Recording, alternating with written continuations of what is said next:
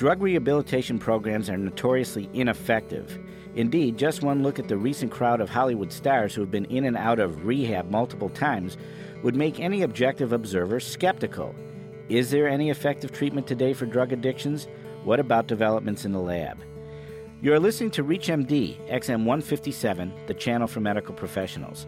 Our guest today is Dr. Bertha Madras, who serves as Deputy Director of Demand Reduction in the White House Office of National Drug Control Policy.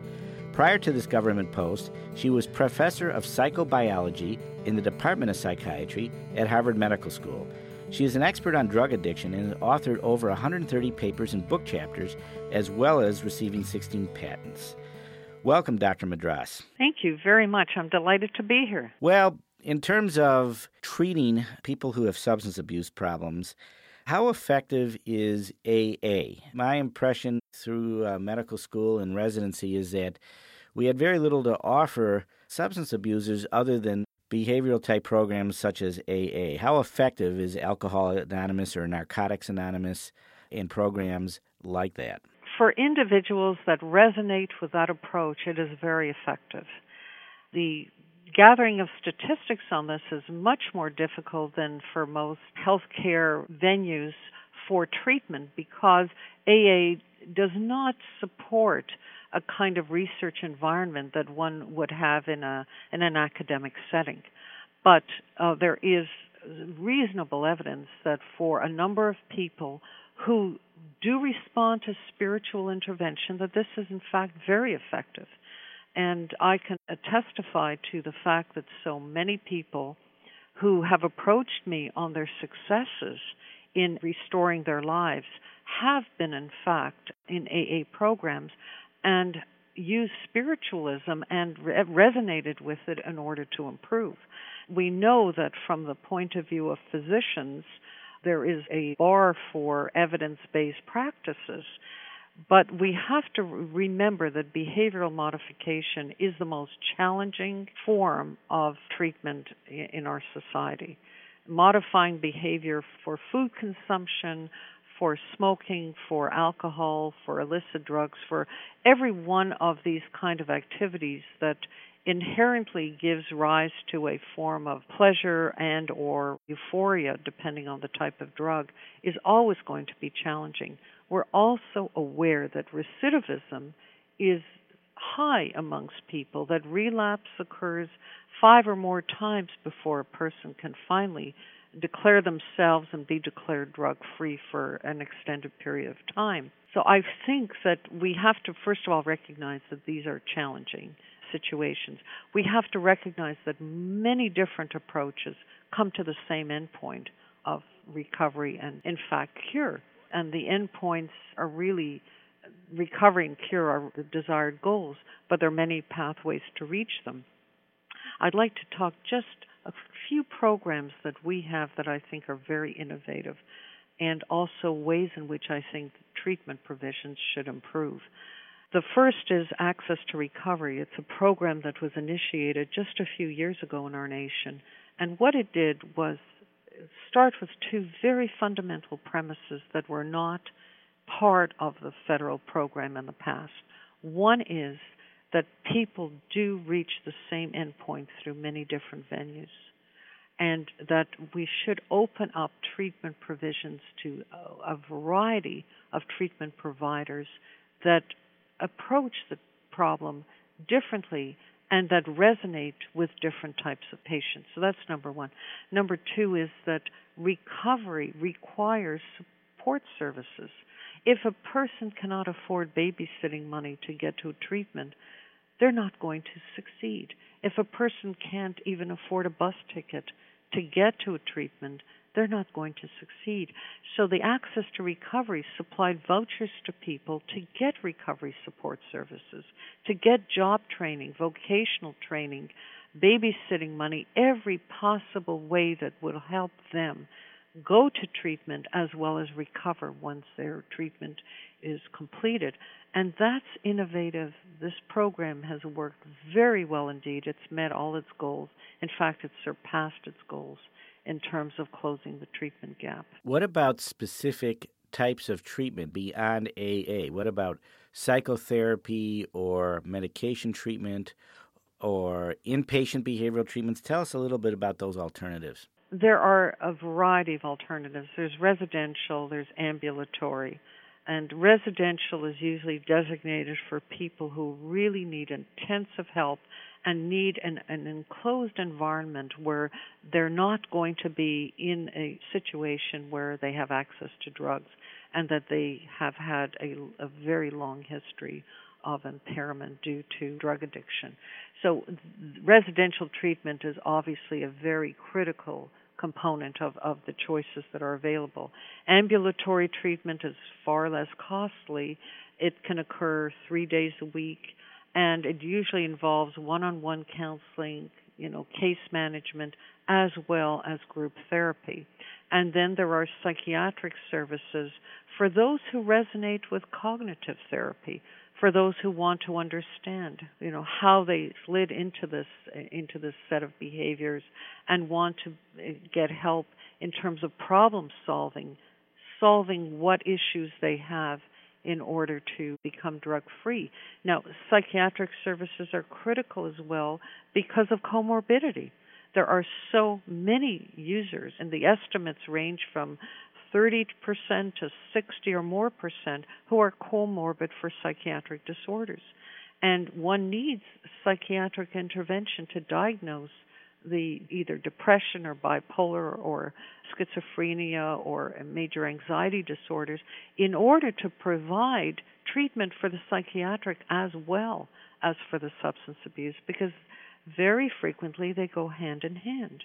If you have just joined us, you are listening to ReachMD, XM 157, the channel for medical professionals. I'm your host, Dr. Michael Benson, and my guest is Dr. Bertha Madras, Deputy Director of Demand Reduction in the White House Office of National Drug Control Policy. Today we are discussing treatment of drug abuse and their various strategies. What about the recidivism rate in terms of residential treatment programs? Do people still have to fail 5 times before they're drug-free after a residential program? I don't think that anyone has to fail. I think that one of the most critical things is aftercare. If you are a physician, you know that if you have a diabetic patient, you are not going to give them a prescription for a medication and then say, I'll see you in 10 years. I think we have to change the view that a person who is recovering or recovered from a substance abuse problem should have follow-ups as frequently as one follows up for a chronic disease such as diabetes or hypertension, where you don't simply say you've completed treatment, farewell, congratulations. That's one of the problems that I think we face in our treatment, that we do not have a locked-in protocol for following up as frequently as needed for these patients. The other issue is I think that treatment centers need to be linked to the medical professionals for provision of medications to treat substance abuse. Because in some cases, for example, methadone or buprenorphine, we're very aware that these drugs are incredibly effective at alleviating opioid addiction and helping people restore their lives and bringing about a renaissance in their existence. And linkage between the medical professions and treatment providers for medications, I think, is quite a critical objective in improving patient care. Chantix, which apparently sits on nicotine receptors in the brain, has just been released or marketed for smoking cessation. Are there any drugs in the pipeline that will likely be very helpful in some of these other illicit drug addictions? There are numerous drugs in the pipeline. NIDA has a medications development group that has drugs in phase 1, phase 2, phase 3, various phases for cocaine addiction, for methamphetamine, obviously for opioids as well. NIDA spearheaded with a number of investigators the provision of buprenorphine for the treatment of opioid addiction. Can you tell those of us outside of government what NIDA is or stands for? NIDA stands for the National Institute on Drug Abuse, and it is the institute within NIH, within the National Institutes of Health, that supports 85% of the world's research on drug abuse. For these drugs that are in the pipeline, for instance, is there anything for cocaine? There are a number of drugs that are being considered for cocaine. And, as I said, for the psychostimulants, cocaine, methamphetamine, amphetamine. How do they work? Is there any common pathway that they use? Well, interestingly enough, some of them are similar to the stimulants themselves. Some of them are, in fact, opioid antagonists. Some of them work through the glutamatergic system. There's a number of them that work on systems that one would not have predicted could be effective. For example, we have frequently in the past said if we want to work on opioid addiction with medications, we should be looking at opioid partial agonists or antagonists, and stick to neurotransmitter systems for the specific drugs. But it turns out that that premise may in fact be inaccurate. We know how cocaine and methamphetamine work. They work through transport mechanisms for dopamine, norepinephrine, and serotonin. But it turns out that some drugs that work on the opioid systems may in fact be effective for alcohol or for psychostimulants. So we certainly can't comment when drugs are in clinical trials, but it appears that drugs that can influence learning and memory, drugs that can influence the general opioid system may in fact have applications beyond the simple opioid system.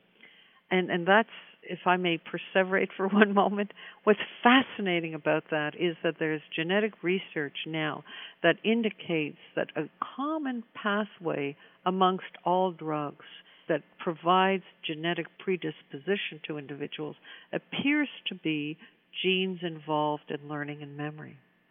So that drugs that somehow interfere with the laying down of learning and memory or influence it in one way or another may alleviate some of the addictions. This is very, very early stages in thinking, let alone reduction to practice. But it appears that trying to address the learning and memorizing component is probably going to be very beneficial in the future. I want to thank Dr. Bertha Madras, who has been our guest. We have been discussing reduction of drug abuse, actually specific treatment programs for drug abuse. I'm your host, Dr. Michael Benson. You have been listening to the Clinicians Roundtable on ReachMD XM 157, the channel for medical professionals. For comments and questions about this program or suggestions for other shows, send your email to xm@reachmd.com. Thank you for listening.